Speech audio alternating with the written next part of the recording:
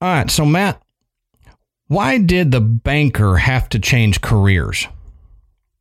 I don't know why the banker had to change careers. Because she lost interest. That was a solid C right there. Yeah, that was all right. It wasn't the best.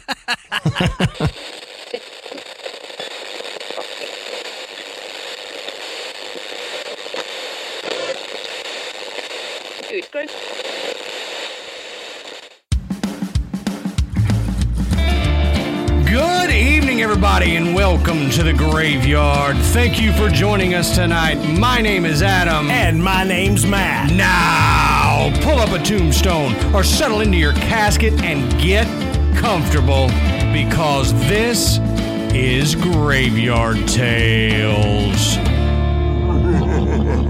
All right, everybody, here we are again. Matt, how you doing tonight, brother? Good. It's good to be back in the graveyard again. Always. So before we get into it, real quick, I want to say go check out Podbelly Network at podbelly.com.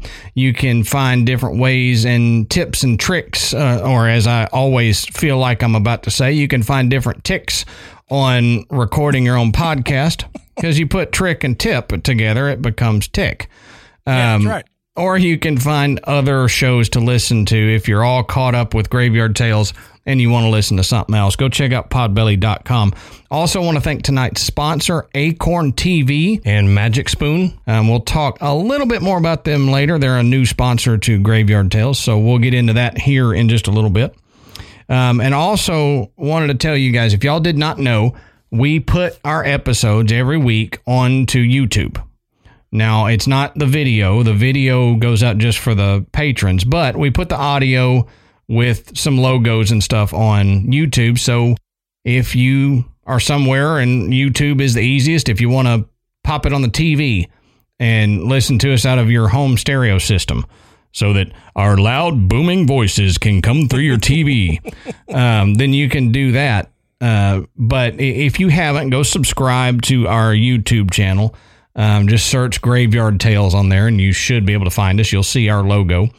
But go do that and subscribe and, you can listen on there, or it makes it easier to share because it's a lot easier to share a YouTube link right now than it is to share a link to a podcast for the most part. So go do that. Subscribe to our YouTube channel if you guys don't mind.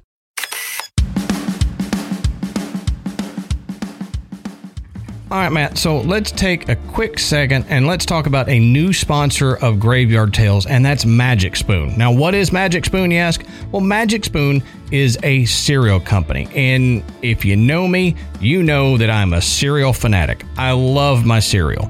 And, growing up, the sugary cereals were relegated to Grandma's house. You had to go over to Grandma's house to get your fruity cereals and your chocolatey cereals, and, you go home, and your parents want you to eat a little healthier than that. Grandma, she's like, load them full of sugar and send you back home,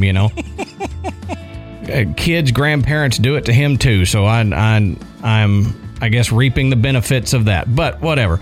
As you grow up, you need to think about your health a little more. I'm an adult. I can buy all the sugary cereals I want to, but then your body kind of tells you, you know what? You're over 30 now, and you can't be doing that kind of stuff. So you've got to kind of watch what you eat, and you still have these cravings for sugary cereals. I mean, Matt, what are your breakfast routines? Now, mine changes, day to day, but cereal has always been a staple for me. Right. And of course, it's always been my midnight snack. Oh, yeah. A late night bowl of cereal is one of my favorite things. Go down and get some cereal and come up and try not to wake up the wife while you're crunching cereal in bed. Exactly. But, if you're going to eat a midnight snack, you don't necessarily want to eat a big bowl of sugar. Right.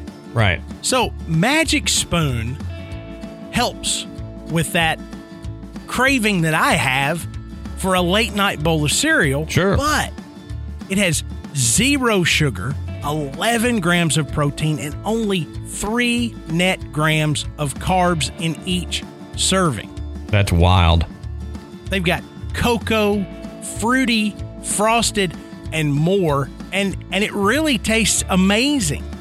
It's keto friendly. Now that is important because you and I both did keto, and I would have killed for a bowl of cereal when I was doing keto. I know, even the healthy cereals out on the market are not necessarily keto friendly because they're full of grains and they're full of carbs. Right.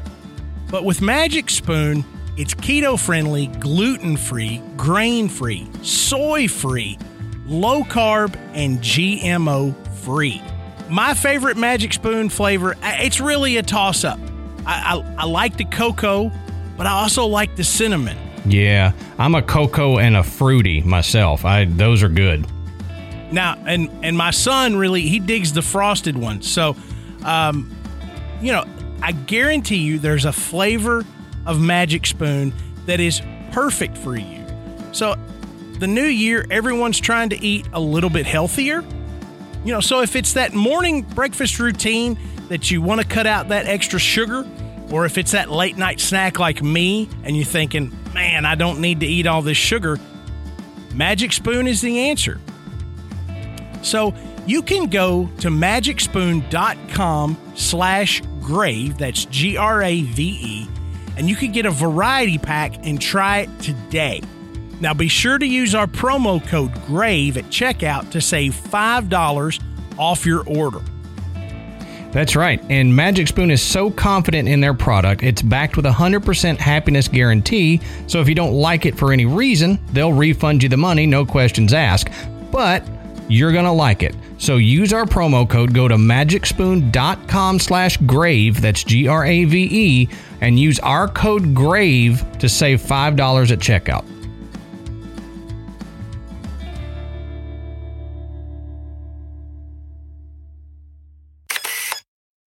But why don't you tell us, Matt, what are we talking about tonight, brother? Okay, so tonight we're looking at another haunted location, and I was really surprised when we started digging into this of the total amount of spirits that have been reported at this particular place. It's nuts, isn't it? I mean, it just seems like it. Oh, no, here's another. And it just kept going and going and going. And I told Adam early on, I said, man, I'm already up to like 10 named spirits and Lord knows how many more. I said, this is crazy. That's rare. That's very rare. Even for some of the most haunted locations that we've looked into, that's rare. Yeah, it's very rare. And I know now you're like, okay, dummies, tell us where the hell we're talking about. We are talking about the Old Park Hotel in Ballinger, Texas. That's right. And y'all might have heard the name Ballinger before, because that's my last name. That's right. Yeah. So this is Adam's town. Perfect. I'm going to move there one day.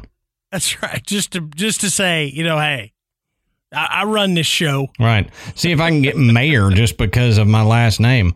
My granddad actually, before he passed, he was making a trip up north, and he's like, I just have to stop in Ballinger, Texas, just to see what it's all about, because it was a little bit out of his way, but you'd still hit it on your way up to Illinois. And so he stopped by, and it's a small town. We'll get into the history of that in a second, but small town, and he went in some store there, like a convenience store type thing. And, one of those that, I guess they've got like Texas memorabilia and all that stuff, Yeah. If you drive through Texas, you'll know what I'm talking about, because all gas stations with a front lobby sell Texas something, Yeah, don't mess with Texas ashtrays. Exactly. A Texas shaped pencil or Park something. Your butt in Texas. Exactly.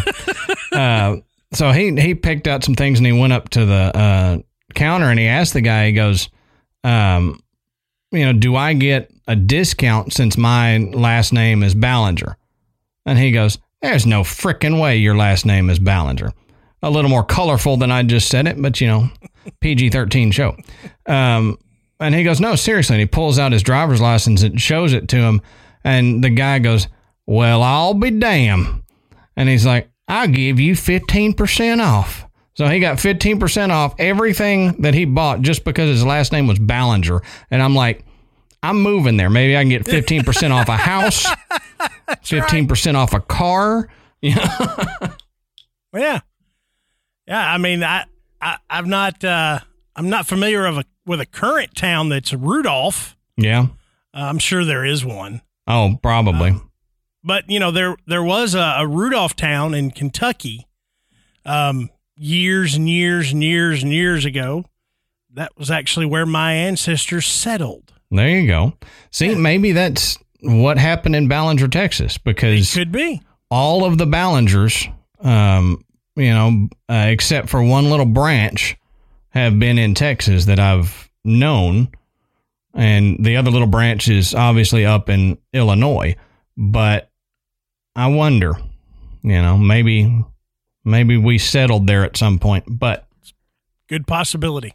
We'll get into how it got its name here in a minute. But so, kind of tease into the history and everything. Might as well go ahead and get into it. But as we always say, go check out our show notes all the way down at the bottom of our show notes. And you can find our sources to the articles that we read from, the encounters that we're referencing, and, further your research into what it is. So go check out the sources there. They're all there, I promise.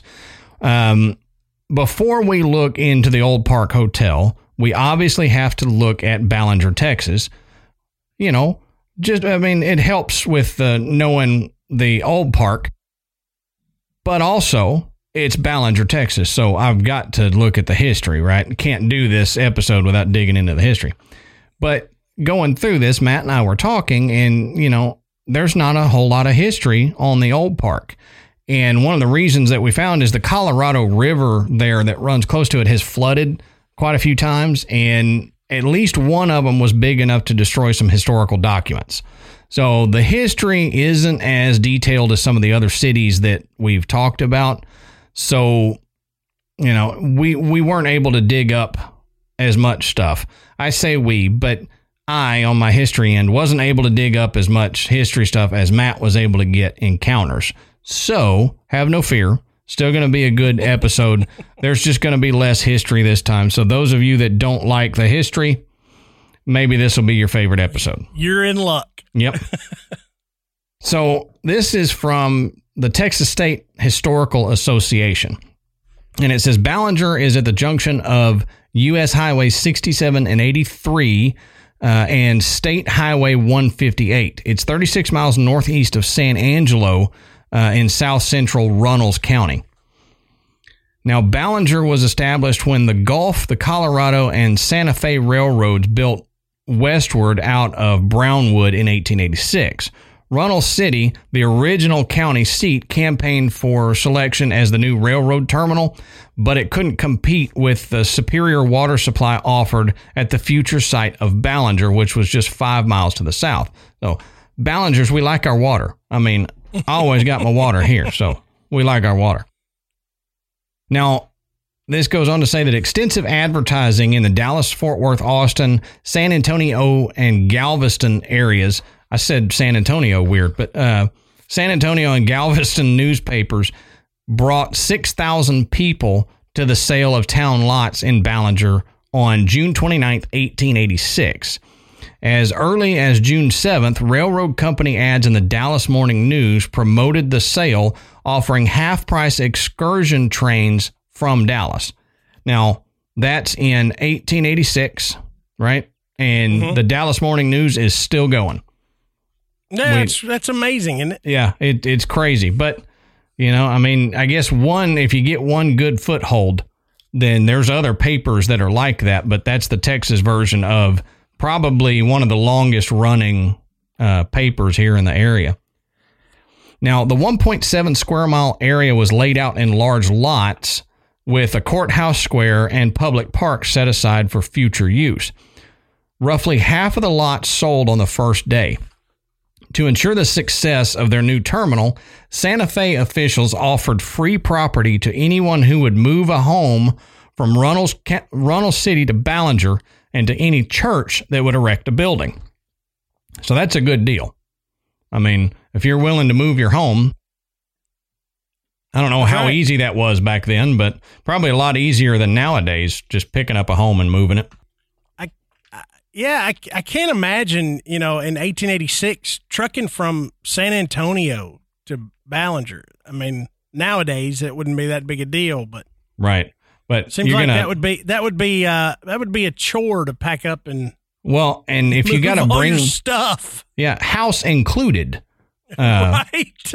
So you're going to hitch your house to a covered wagon and just drag it behind you. I mean, if you're going to do that, you deserve some free land.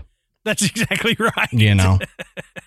Now, the town was originally called Gresham and then Hutchins in honor of Santa Fe stockholder Walter Gresham and John H. Hutchins.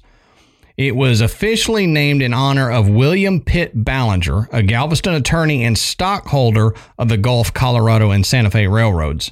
And that's, where it stopped there. It was named after William Pitt Ballinger. Now, rapid growth and opportunity brought a boomtown atmosphere, attracting a crowd of drifters, fugitives, gamblers, and ruffians to the town's 9 saloons and gambling halls. And we've talked about that before in Old Towns, Matt. This is about the time when, highway robbery, it was named. Yeah. That term came from here because you'd get, robbed on the highways going in and out of these towns. And if it's a booming place, you're going to have a lot of crime and, probably people getting shot and all that. Yeah. And, it goes back to when I said, that was a challenge to move that kind of distance. I mean, it wasn't just a challenge to get your stuff from point A to point B. It was dangerous. Yep. It was a challenge to get there alive with That's everything right. you started with. So you really had to make a hard decision to say, yeah, I'm gonna do this. It's gotta really be worth it to take that kind of risk, not only with yourself, but I mean, these people were moving families. So, you're going to put your whole family at risk to make a journey like this. You, your wife, your mother-in-law, and your 12 to 15 children, 2 dogs, and all heavily armed. Oh, yeah. By age 9, you're packing a 357. Yeah, that's right. It's as big as your leg, but dadgummit, if you can walk with it on your belt, you got it. You got a 9-year-old, just lay your hand across the 7-year-old's head, and that'll stabilize. Exactly. It. Just lay that barrel right up on top of sister's old bouffant hair there, and you got it. Boy, your boy's got a funny part in his hair. He didn't comb it down before we got in the gunfight. So. Powder burns. Yeah. That was the start of the punk rock hair movement. Those errant bullets there. Now, this says that stagecoach robberies were not uncommon, like we just talked about. And it goes on to say, by 1888, however, the railroad extended to San Angelo. The overland stage business ended, and new permanent settlers came to the land. Now, a post office was established in Ballinger on June 1st, 1886, with William A. Proctor as postmaster. There was a lot of Proctors back in the 1800s. That was a very common last name. Now, the town was incorporated in 1892 and began using the commission form of city government. And in 1886, I.C. Hugh moved his newspaper, the Runnels County Record, from Runnels City to Ballinger and changed its name to Ballinger Eagle. That was actually my nickname in college. They called me the Ballinger Eagle. The Ballinger Eagle. Yeah, I lied about that. That's not true. What would you have to do to get that name? Yeah, I don't know. I'm the one dummy that would jump off of the buildings in college, and I don't know. Yeah, you were that guy. Or you're the guy that comes running through the hallways, flapping his arms, screeching, "I'm an eagle." Like that'd be a way to get it. You remember Scrubs? Oh yeah, where he gets picked up on Turk's back, and they call it Eagle as he's swinging around. That's what that made me think of. 2 more newspapers quickly appeared on the scene: the Ballinger Ledger, published by P.E. Truly, and the Banner Ledger, published by C.P. Shepard. In 1911, the Ledger and the Banner Leader were consolidated as the Ballinger Daily Ledger, which published a weekly edition, the Banner Ledger. Now, in 1909, Ballinger received a $12,500 gift from Andrew Carnegie to build a library, which opened in 1911. Yes, Carnegie from Carnegie Hall. The open auditorium on the second level was converted during World War II to an Army-Navy club to entertain cadets from nearby Harmon Training Center, a primary flight school for United States Army Air Force cadets. Ballinger is the main shipping and distribution center for Runnels County. The major sources of employment are light manufacturing, mining, and retail trade. Now, the number of businesses in the town reached a high of 290 businesses in 1940. It dropped to 146 immediately after World War II, climbed back to a post-war high of 210 in 1950. In 1990, the town only had 90 businesses. So it's a small town. There's not much going on there. All right, so let's look at the little bit of history that I was able to dig up on the Old Park Hotel. Now, the Old Park sits at 107 South 6th Street in Ballinger, Texas. And the Old Park Hotel, standing where it has since before Ballinger existed, was originally built as a bunkhouse for railroad workers, but sold in auction in July of 1886. And at that time, it became a 2-story house with different families living in it, the Seacrest family being one of them. Couldn't find the name of the other family. But during the 1800s, it was added onto with the additional addition believed to be from housing and building structures coming from the old Runnels City, which is now a non-existent ghost town, according to this source here. But so what it's saying is all the building materials that was used were supposedly from different houses and building structures from that town when it was being moved.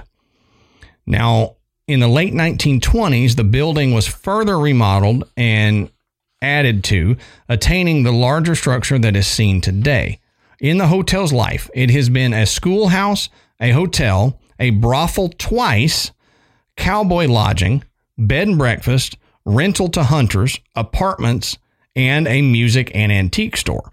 And it's still kind of a antique store now. Right. Now, this comes from the Old Parks Hotel website. And it says, the Old Park Hotel was purchased by Dan and Connie LaFave in 2016. The owners have combined 30 years experience in the paranormal and are founders of Graveyard Shift Paranormal Investigations, founded in 2008. Dan is an author of 3 books in the paranormal and has been featured in many stories, newspapers, articles, and other productions.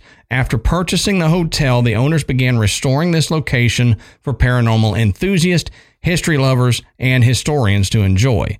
The location includes a gift shop, museum, presentation room, kitchen, and a total of 10 remodeled rooms.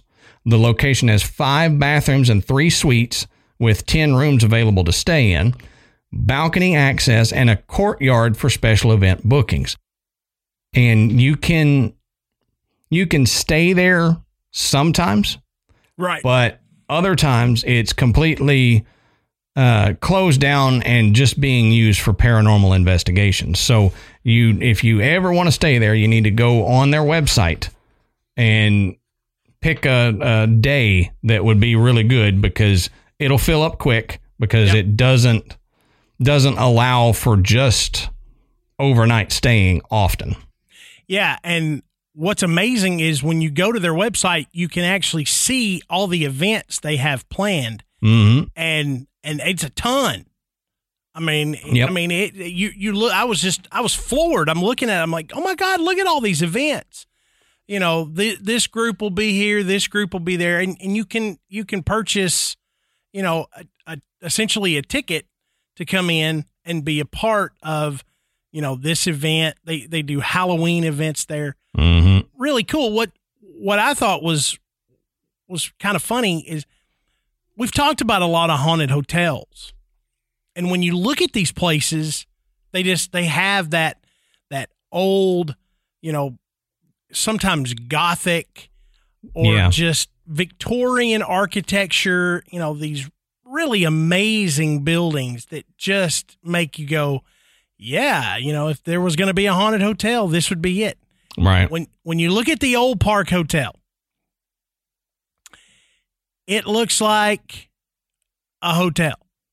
Yeah, pretty much. Even down to the sign that just says hotel.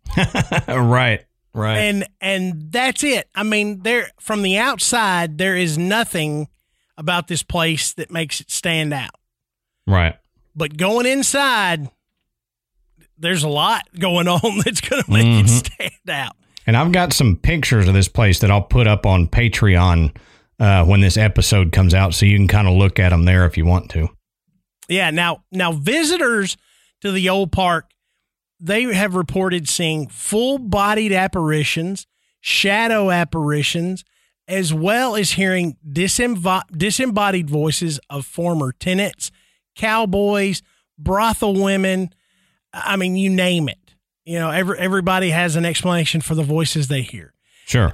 Many people report hearing walking and loud, unexplained noises, as well as being touched and grabbed.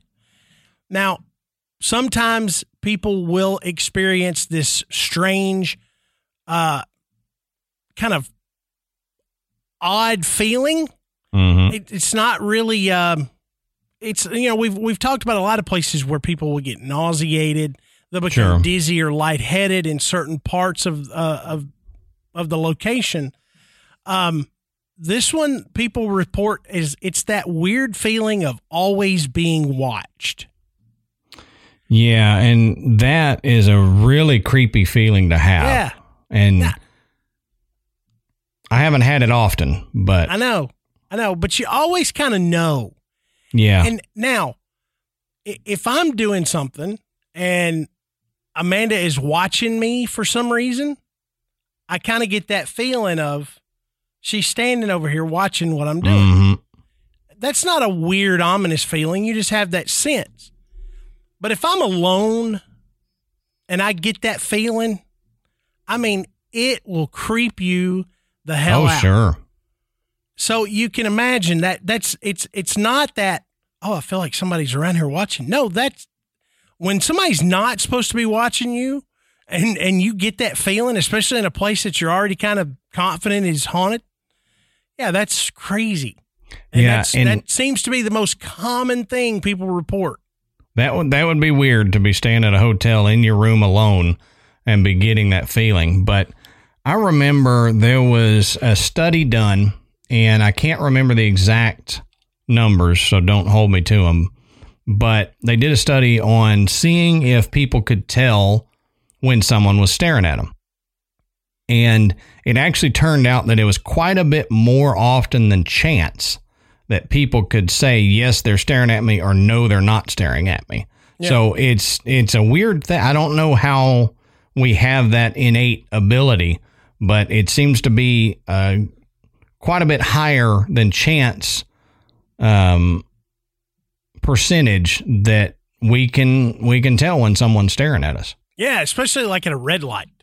Yeah. Sitting there and you're just kind of minding your own business. Maybe you're singing along to the radio, and then you're like, this guy's looking at me. I know he's looking at me. I can feel it.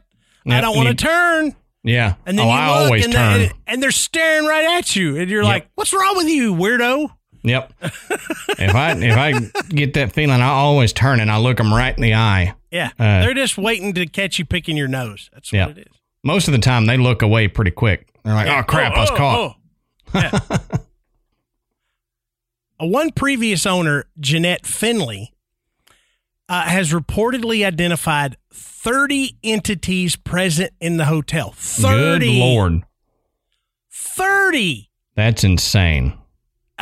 I'm telling you, I was like, no, 30. Yeah. That's more than Bobby Mackey's. I know. That's crazy. This may be the most of any singular location we've ever covered. I think so. But of those 30, some are believed to be Texas outlaws from the past who used it as a boarding house. And it's rumored that Bonnie Parker of Bonnie and Clyde Flame, of Bonnie and Clyde fame. I meant what you knew. She possibly stayed here way back when. Now, Bonnie was born in Rowena, Texas, which is just down the road a piece. Right. Now, Jeanette's family owned the hotel for years, but eventually had to sell it. And upon moving back to Ballinger, Jeanette and her husband found the property up for sale, so they bought it back. Now, Finley says her father's spirit is often seen wandering the halls, and it may be the stern spirit that so many investigators and visitors have encountered. There's a lot of reports of a particular spirit that just kind of seems like, I would prefer you not be here.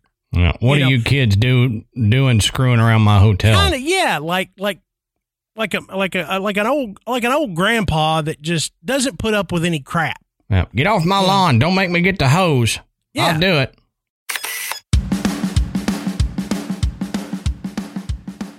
Okay, Adam, let's talk about one of tonight's sponsors, new to the show, Acorn TV. Now, when the cold weather keeps you inside, one of the best ways to kind of mentally escape is, curl up on the couch and get lost in a show. Right.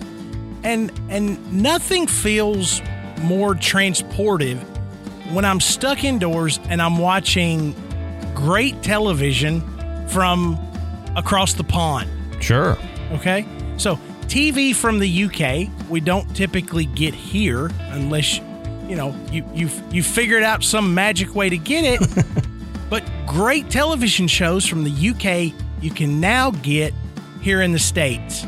And that's why I have Acorn TV.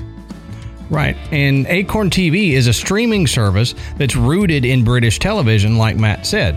And it has a rich catalog of exclusive award-winning series across genres, including mysteries, dramas, comedies, and so much more. And some of them, if you grew up like I did, watching TV at your grandparents' house, you will have seen Agatha Christie's Miss Marple. And it just has a nostalgic feeling to me. So Miss Marple is on there, and you can also watch a show that I think is really cool. It's called Rivals of Sherlock Holmes, and these are mysteries that are written by Arthur Conan Doyle's contemporaries in his genre. So while Arthur Conan Doyle was getting Sherlock Holmes famous, these are some other mysteries around that time that similar to it that I think you'll really like. So pretty cool. Go check out those Rivals of Sherlock and Miss Marple on Acorn TV if you haven't. And if you're a fan of quirky British comedy, then the other one is a must watch. And it follows two sisters from very different worlds who had no idea the other existed until their father drops dead. And there are some Downton Abbey fans out there. And for you, the other one features a hilarious performance from beloved Siobhan Finneran. Plus, you can get thousands of hours of new, refreshing content on Acorn TV at a fraction of the cost compared to most streaming services at just $5.99 a month. Yeah, because I remember growing up watching Benny Hill on public broadcasting. If you enjoy that quirky comedy, Acorn TV is a must-have. So escape to Britain and beyond without leaving your seat. Try Acorn TV free for 30 days by going to acorn.tv and use our promo code GRAVE. That's ACORN.TV using the code GRAVE, GRAVE, to get your first 30 days for free. That's right. Again, go to acorn.tv, ACORN.TV, and use our promo code GRAVE, GRAVE, and you can get your first 30 days for free.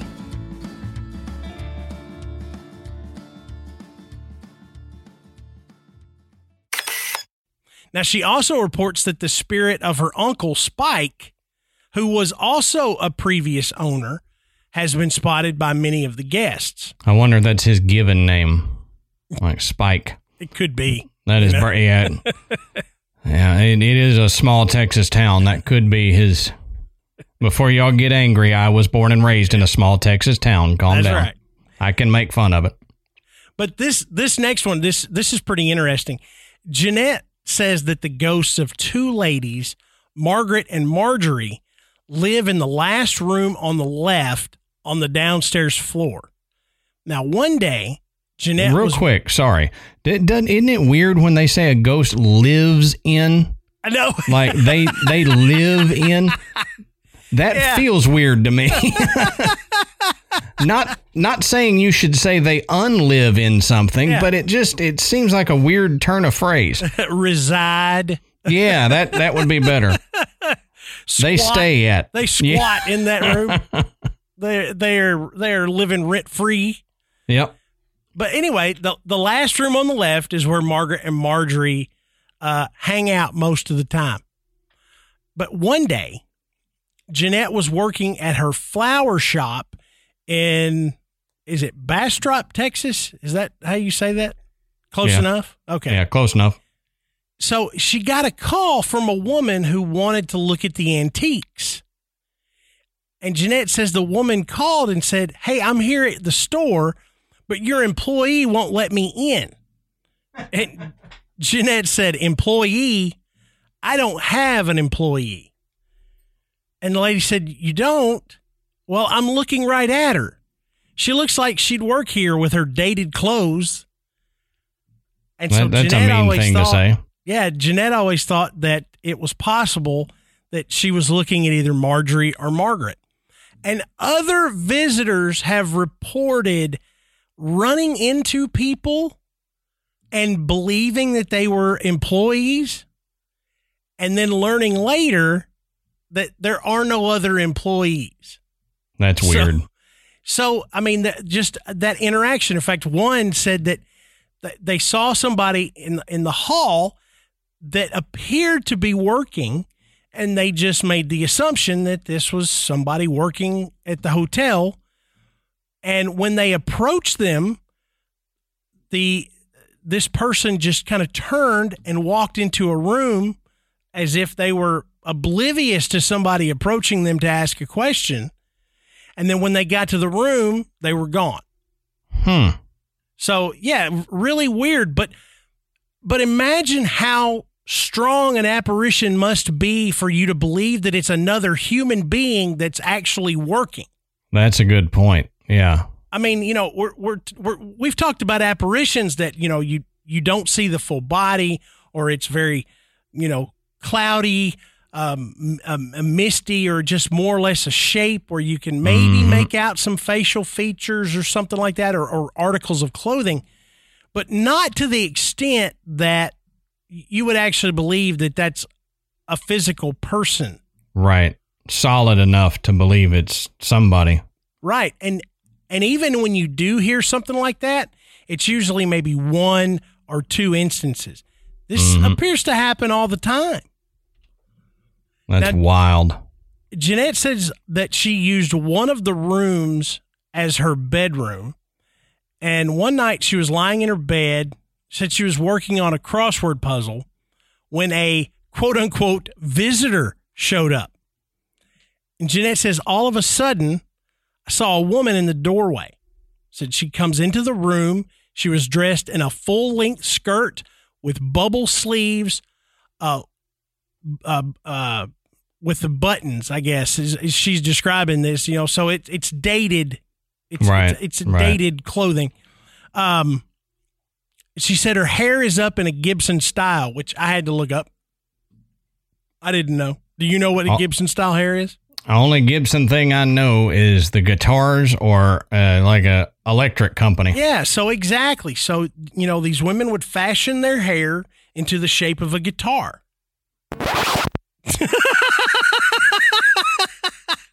I wish I could have seen Adam's face when I said his eyes went like, what? What? No, it's not. The Gibson style is that hairstyle where you would see where it looked like their hair was pulled up in almost like a wreath around their head. And they had this little like bun that sat in the middle of it.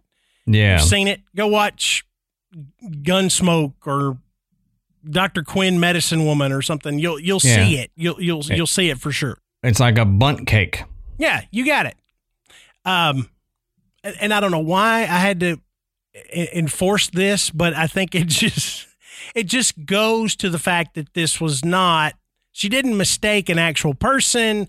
This person was dated even down to the hairstyle. But again, an apparition, that was so clear that you could actually make out the type of hair style that they had. But she said she had on a pinafore and she's got a high neck, blouse with a brooch. Jeanette said she's lying in bed wide awake and she comes in, takes the book from her hand, sets it on the table and pulls the covers up to her chin, then turns off the light. Really? Yeah. Wow. I know. That is a really hard story for me to believe. But when you listen to the other stories that Jeanette has, and for the length of time that she owned the hotel, you just really want to believe, because everything else, she does not sound like somebody that's just making this stuff up. Right. Yeah, like you said, that's a hard one to wrap your head around, that a spirit would or could actually do that. You know. And I think we've talked about this before, the energy required, not just for a full body apparition, but for it to actually interact with the physical world. Right. It is so powerful to be able, we're talking about, you see the ball roll across the floor and you're like, that energy that it must have to utilize to do that. I mean, we're talking about turning off the light, pulling up the covers, taking a book from her hand and putting it on a table. Right. That's ridiculous energy. Along with having enough energy to fully appear. Right. That's crazy. Now, Jeanette goes on and says that most of the spirits were not really a problem for her while she owned the hotel, but she recalls one spirit that decided to cause some trouble. Jeanette described this spirit as being aggressive. Now, one time when her granddaughter was staying with her, he pinned her to the bed in a room upstairs. Now, Jeanette went up to that room to check things out, and that's when she noticed him. Said the aggressive spirit didn't physically touch her, but while she was sleeping, he woke her up and took her to a building through a vision. Now, Jeanette describes this vision as she was in a prison where she witnessed a, quote, evil, evil, evil man who laughed and cackled. That's a lot of evils. Yeah. Now, she said she didn't know if he personally experienced that situation, but she says that she knew it was horrible.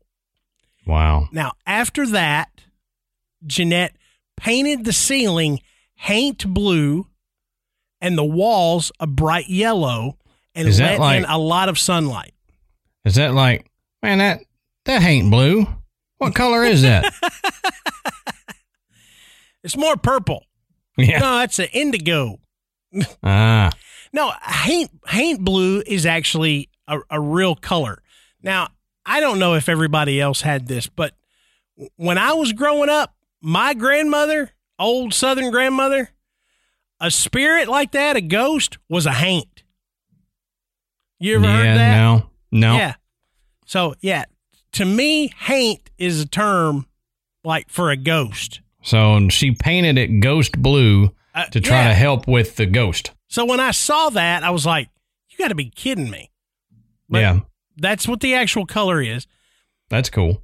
But she said her sister also did a banishing with sage, which Jeanette said she always had a plentiful supply, and she would burn around the house just in case. I would too. But apparently, looking into this, haint blue is known for chasing away evil spirits, and the yellow confuses them because they think they're outside or that the walls are water.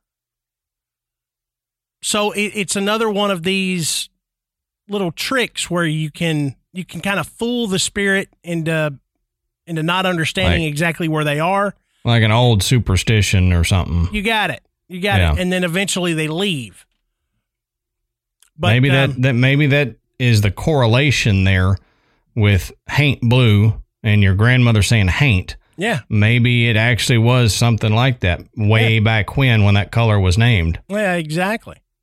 Now, Jeanette says that it's very common in the New Orleans. That place. It's very common in the New Orleans area to find haint blue. And so we've talked a lot about haunted places in New Orleans and that it's, the whole town is filled with paranormal activity. But apparently that this was a good way to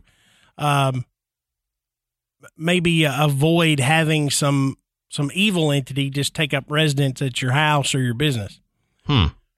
Now, other temporary spirits, Jeanette says, that impacted her life were 5 young spirits who used to stay in the back of the building. Now, Jeanette learned that her uncle, Spike, quote unquote, ran girls out of the back. So, if you don't know what that term means, remember this place served as a brothel twice. Okay. Maybe thrice. Yeah, maybe thrice. I have asked you thrice. Now, she thinks that quite possibly, when these older men would visit the hotel back in the late 1940s, when her aunt and uncle owned it, her uncle had a little side gig. She said her aunt was in a wheelchair and couldn't make it to the back of the building. Now, she feels like these spirits are from this era. Yeah. She says she would see them all the time. And at one point she got really sick and had to go to the hospital. And these girls came with her.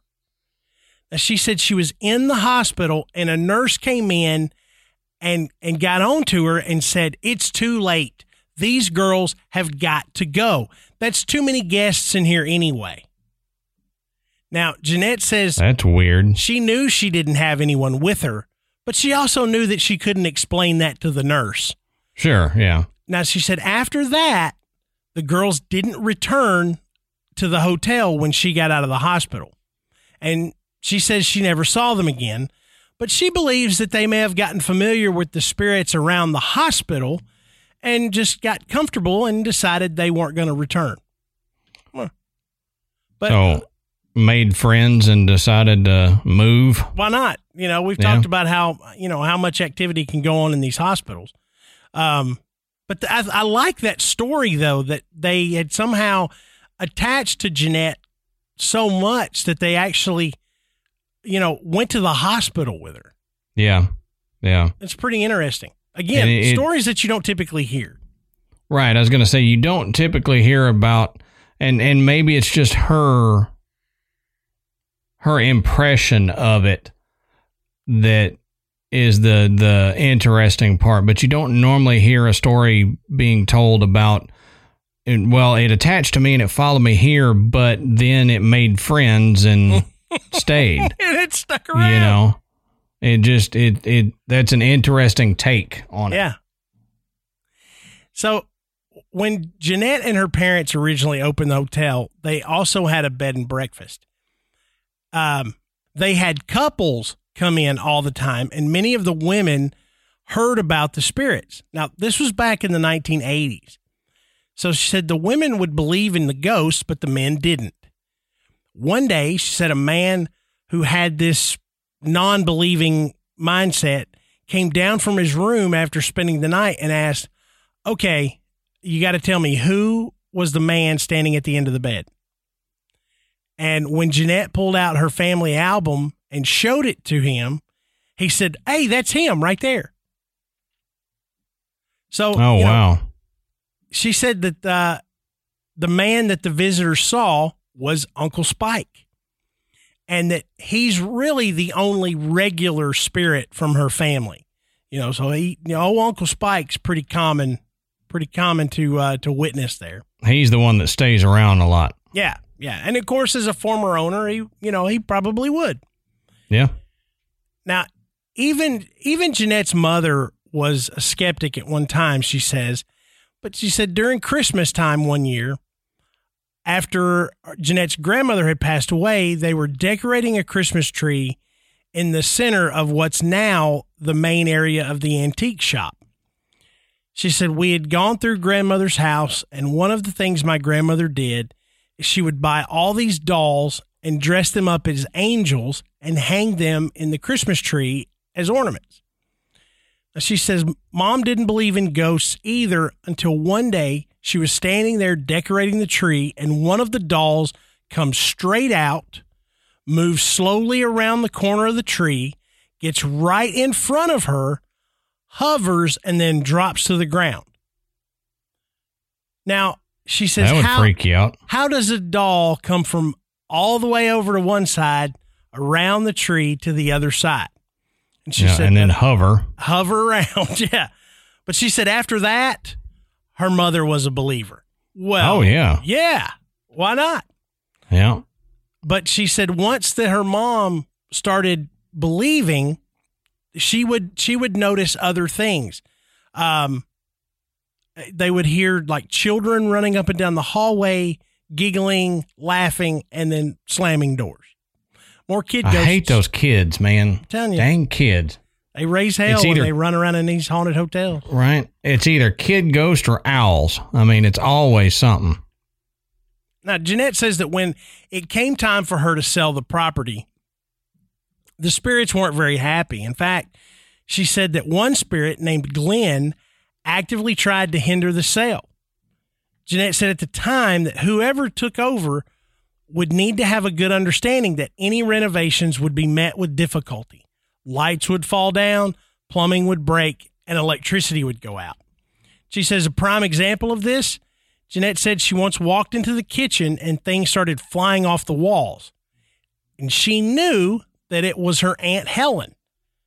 The spirit didn't like the color that Jeanette had painted the kitchen, so she changed the color and nothing else happened. She's like, I don't like this. This ain't blue. Yeah, you got to paint everything ain't blue. Hell, if I lived there, we'd all, my whole family would look like the Blue Man Group or something. Yeah, right. Just run around. Paint yourself blue, kid. It'll be okay. Just be blue, and they'll leave you alone. The ghosts don't like it. So yeah. Everything's blue. It's the weirdest hotel. The people, the walls, everything is blue. Now, as Adam mentioned earlier, the current owners are Connie and Dan LaFave.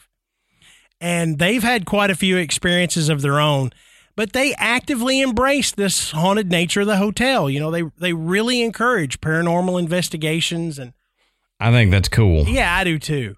I mean, just to kind of go along with everything and say, look, we're investigators.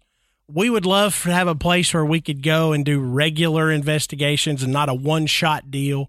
Yep. And that's what they've done with the hotel. I think it's fantastic. Oh, yeah, that's great. But they report that one night they were asleep in the first floor bedroom when Dan felt a hand massaging his scalp. Now, of course, he thought it was Connie. Sure. But when he saw what it was, he was pretty surprised. He said there was this... It was a mongoose. There was a mongoose. That would be surprising. Yeah, I would be shocked. But if a mongoose could give you a decent massage, I might look into getting one. I'd have 10 or 12 of them. Yeah. mongoose probably wouldn't be a bad thing to have in Texas anyway. You know. Yeah. No, they're good about killing poisonous snakes. Right. You need to kind of go walking. You know, have your dog on one leash and 2 mongoose on another leash. Or have the mongoose riding on the dog with a little cowboy hat. Oh, I like that. And look, it's the mongoose guy walking. That's what I always thought that the dog races needed, was little like monkeys in jockey outfits riding them. I don't know. I guess it would make it a lot more interesting than just watching some dogs run around a track. But Dan says when he looked up, there was this woman's face above him, looking right down at him. And he says he jumped out of bed and the apparition vanished. Now, Dan remembered that the apparition was a woman in black wearing 1800s era dress. Right. Now, see, he said she had white and red on her sleeves. She had curly black hair. And Dan says she wasn't transparent at all, which we mentioned earlier. So many people have mentioned seeing a solid apparition. It's crazy how many of those there are in here. I know. Now, he said that she wasn't necessarily scary looking. He's like, she was a real person. And he said, looking back, he thought she kind of looked like a brothel woman from that period of time. Right. Brothel woman. That's a good term. Yeah. It's a very gentle term. It is. Now, don't call your wife that. No, don't ever do that. As gentle as you may think it would be. That's not a compliment. Come here, brothel woman. Yeah. Hey, brothel woman. Get in here. So that makes me think of something I got to tell you real quick. Okay. Ashley always tries to get me when we're out in public. She keeps telling me, you got to just call me woman while we're out in public. And I'm like, I'm not going to just say, hey, woman, come here, because do you know how much hell I will catch for doing that? And she's like, well, I'll stick up for you. I'll tell them it's my name, and why are they getting mad over my name and all that? I'm like, she thinks it'll be hilarious. I think I'm going to get in a lot of trouble if I just say, hey, woman, come here. But yeah, that's odd. If I have enough to drink at dinner one night, maybe that'll happen. Yeah. But yeah. I think she just wants to see what will happen. Oh, that is funny. I'm not going to do that. Yeah, I probably won't either. And I think Amanda would think it was hilarious too. But I'm sure she would. Not my style. Now, Dan says that at the end of the first floor hallway, there's a workshop, and he said women sometimes say they feel very uneasy around that room. Said the workshop is believed to be haunted by a man, possibly the husband of the former owner. So we would probably be looking at Uncle Spike here. Yep. He says, I know the presence in there doesn't like women going in. And Connie said, he's just a grumpy old fart, and I don't let him bother me. That was Connie's take on the fella that resides in the workshop. That's funny. Now, Dan says that once he was leading a tour of about 7 women, and he took them into the workshop, and the spirit got very angry. Said, all of a sudden, the woman in the front of the group says, what's that? Said she saw a head peek out of one of the rooms and then back away. Said as they all talked and watched the door, it happened again. Then a small, shadowy figure, which was childlike in size, walked between the two more rooms. Which I thought that's crazy, because normally in something like that, you'll hear a story where one person saw it and nobody else did. Yeah. They all believed this person, but when everybody looked, there, of course, what is it? A watched pot never boils, kind of like that. It's just not going to happen again. But then it does. It does happen again. And all these witnesses are standing there watching this happen. And why is it more creepy that it peeked around the corner? Like, if it just walked from one room to the other, I would think it was like Fred, the ghost that I had in my old house in Tennessee. Yeah. And it's just there. It just is. But when you were telling that story about it, like peeking around the corner and looking out and ducking back. Yeah. Peeking around, looking out and ducking back. That seems extra creepy. And I don't know if it's because of maybe it holding more intelligence, so it's trying to be sneaky, or what. But that's creepy to me. But Dan said that experience wasn't over yet. He told him, he said, we've got a big one, a cowboy, and his head doesn't clear the doorway. Oh, wow. He leaned out of that same doorway that the little boy came out and followed him. And wow. We got a big one. He said he's so big, he blotted out the whole hallway. Oh, wow. So, yeah, the cowboy is another one that is very commonly witnessed inside the hotel. Now, Dan said at that point he switched on the light and the workshop ghost hurled an object that made a loud noise. One of the women fainted and several others ran out. And he said only 4 of them actually stuck around and wanted to finish the tour. Yeah, I mean, that would probably freak me out a little bit too. Oh, yeah. But the Lefebvre say that there have been plenty of items thrown across the hotel hallways.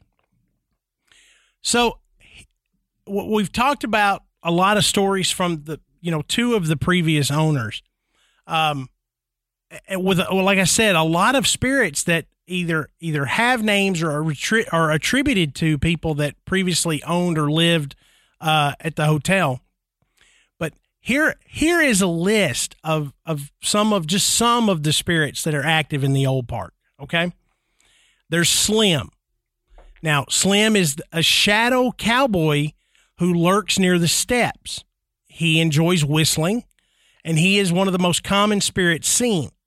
Now, Jeanette Finley, the previous owner we talked about earlier, described the cowboy as younger, taller than 6 feet, slim, and wearing a cowboy hat, a handkerchief, and a long coat.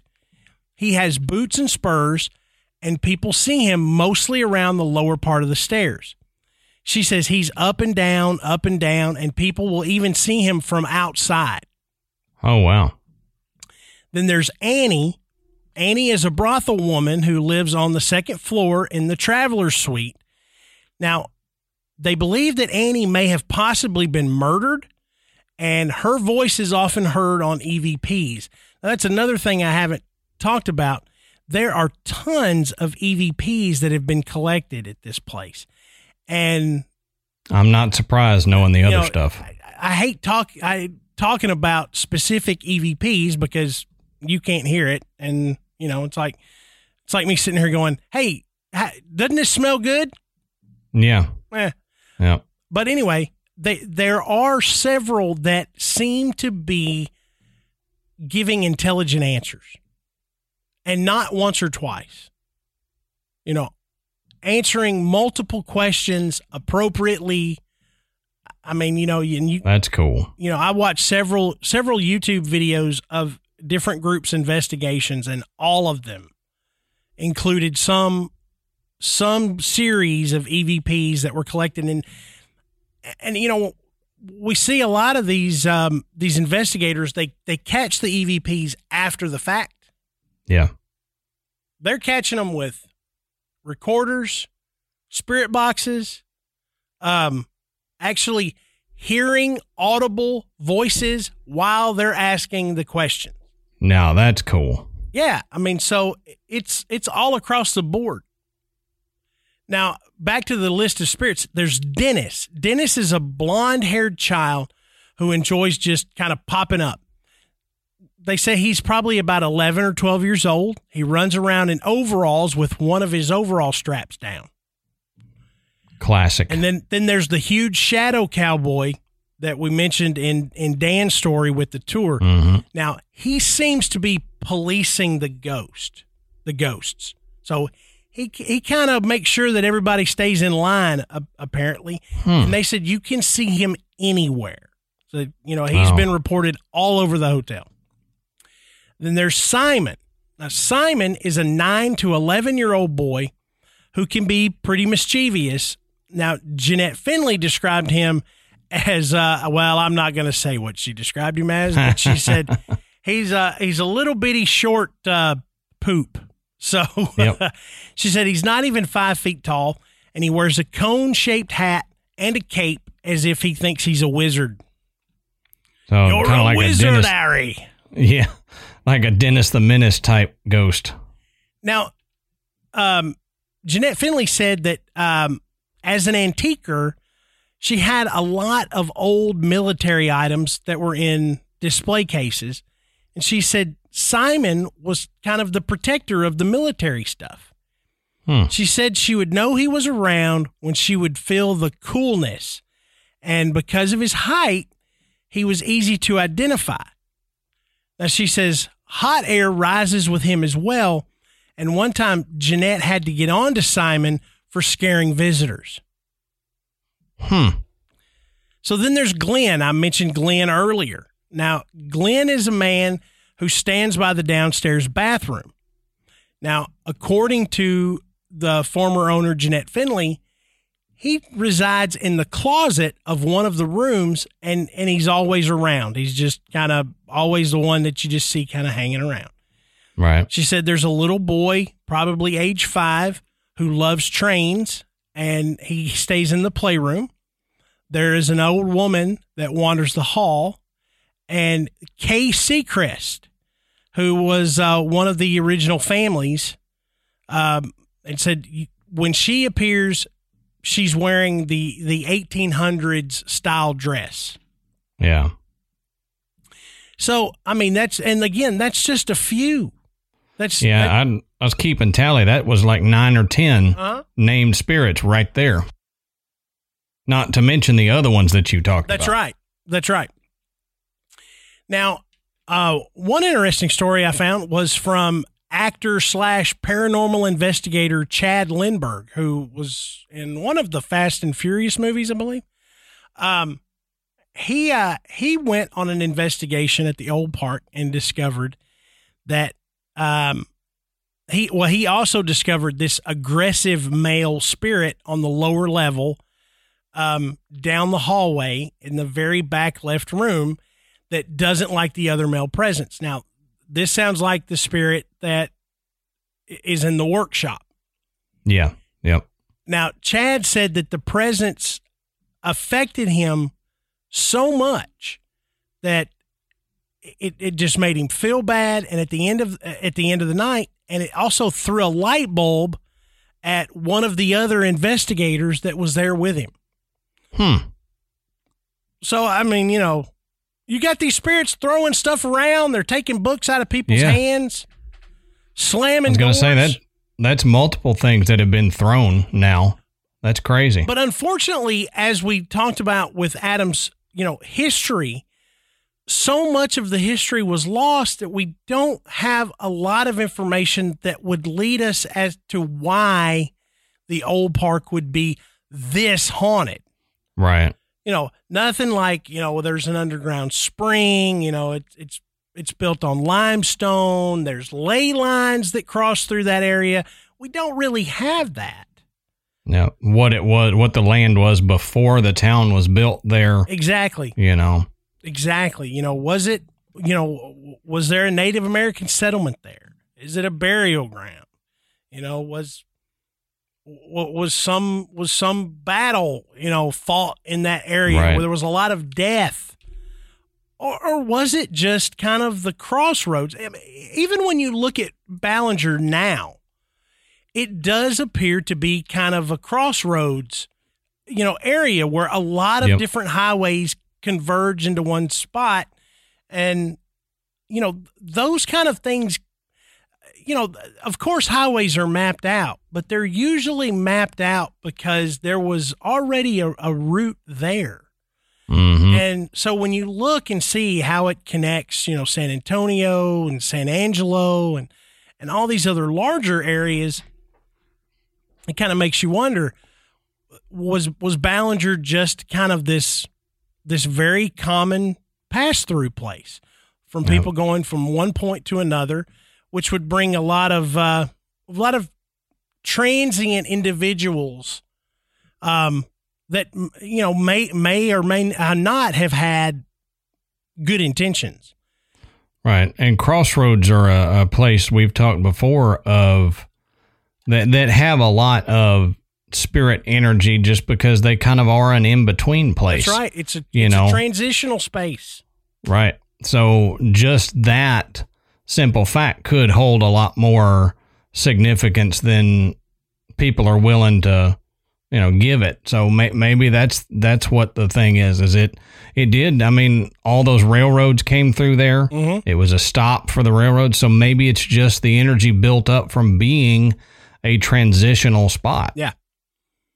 But I think overall, we hit on this hard. The biggest thing that surprised me was not just the number of spirits, but these fully formed, solid apparitions.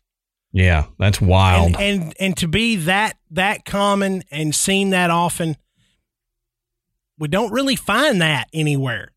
No. So, I don't know. The old park is, I would say, definitely a haunted place. Yeah, for sure. I mean, we're not going to hear this many stories from so many different people and visitors and guests, and especially two different sets of owners that have so many experiences that, they're all just pulling our legs. No, I don't think so. I don't think so. I think there's definitely something going on there. And if you're from Texas, like Adam, if you've been there, if you know somebody that's been there, hell, if you're from there, let us know. I'd love to know if you're from Ballinger, Texas. That's right. That would be pretty cool. I mean, it's a cool little town. But if you've ever had any experience visiting the Old Park Hotel, we'd love to hear about it. So definitely, reach out. And one of the best places to do that is our Facebook group. And it is growing by leaps and bounds. We get more and more members. And it is crazy the how most many active Facebook group I belong to. Yep. And I'll be honest with you, and this has nothing to do with me or Matt. Matt and I cannot take credit for this, but it is the nicest place on the internet right now. I mean, that has everything to do with you guys in the Facebook group. That's right. Being so kind and polite to everybody. And even when you disagree, there's not arguments, there's not fighting, and you can civilly disagree, and you don't know how much that means to Matt and I. That's right. That the little area of the interwebs, the tiny little niche that we've got of the interwebs, can be that nice and a place where Matt and I can go into and go, this is nice. That's right. We're not having to really, take care of any trouble. So that's fantastic. Yeah.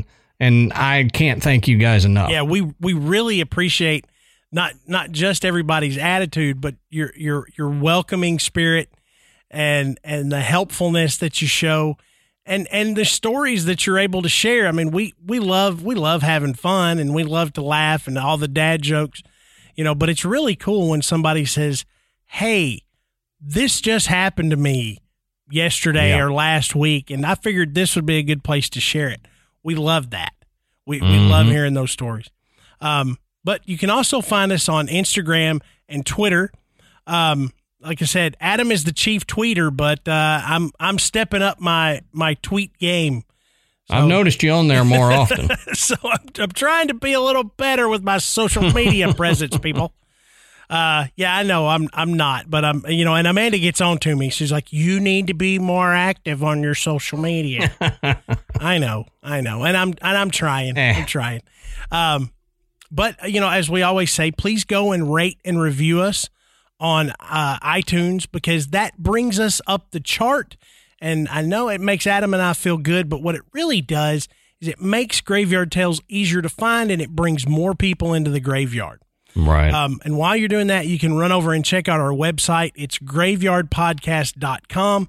And on our website, you can find out a little bit more about Adam and myself. You can find links to purchase Graveyard Tales merchandise, and you can become a patron. And we thank everyone who has donated to keep the show going. It allows us to produce more and better content for all of our listeners. So thank you for that. Yes. And Adam, that's all I've got for the Old Park Hotel. Yep. So until next time, we'll save you a seat in the graveyard. See you soon.